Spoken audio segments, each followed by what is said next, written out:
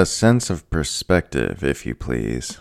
Notes from the edge of the narrative matrix.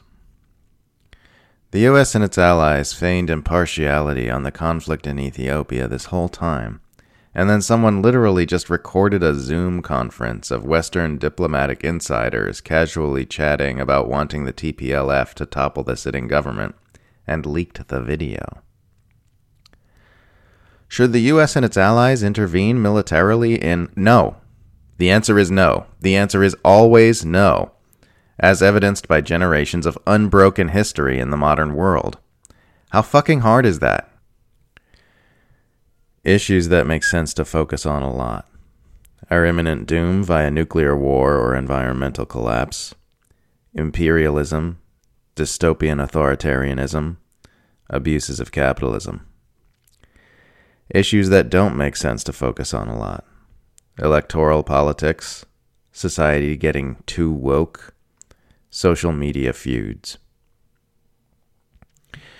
Ew, China has re-education camps. Can you believe that? Imagine a program for systematically changing the thoughts people think to make them obedient. It's so creepy and Orwellian. Anyway, can't wait to find out what else CNN has to tell me about the world after this commercial break. As the U.S. ramps up brinkmanship with Russia and China, it has simultaneously upgraded its nuclear arsenal to make nuke blasts more destructive and thereby capable of eliminating an enemy's underground warheads. This makes an enemy more likely to strike first to avoid being disarmed. I keep tripping on how weird it is that the U.S. empire is charging into new Cold Wars with two nuclear-armed nations simultaneously for the first time ever, and hardly anyone seems to think that humanity's most imminent threat could be all those Armageddon weapons we've been stockpiling. I mean, how stupid would we feel for missing that one? There's no threat of nuclear war, said the smart person. I trust the U.S. war machine, which constantly makes the worst possible decisions in every instance to perfectly navigate a hair-trigger nuclear standoff on two fronts every hour of every day for the foreseeable future. People who think MAD will continually keep the world safe from nuclear Armageddon, A, don't understand the factors that are most likely to lead to nuclear war, and B, haven't thought very hard about what the M and the D stand for. The belief that mutually assured destruction will protect us even amid reckless Cold War escalations is insane. Only détente can provide safety, with the ultimate goal of complete disarmament. The U.S. is going to start a nuclear war with Russia or China, and the online left will still be focused on the leftist heretic of the day for several minutes after the first bombs hit.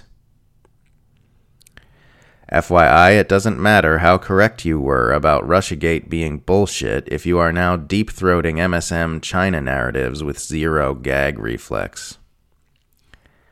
FYI, it's not okay to be a grown adult at the end of the year 2021 and still believe Joe Biden is a good president. Some people enjoy being whipped bare-ass whilst receiving humiliating verbal insults.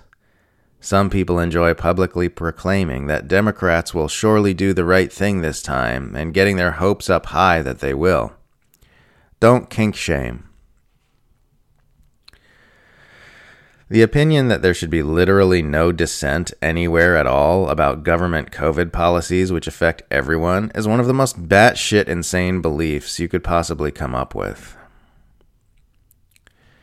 Racism is a real problem that must be made conscious, and also the issue is often manipulated to protect the status quo.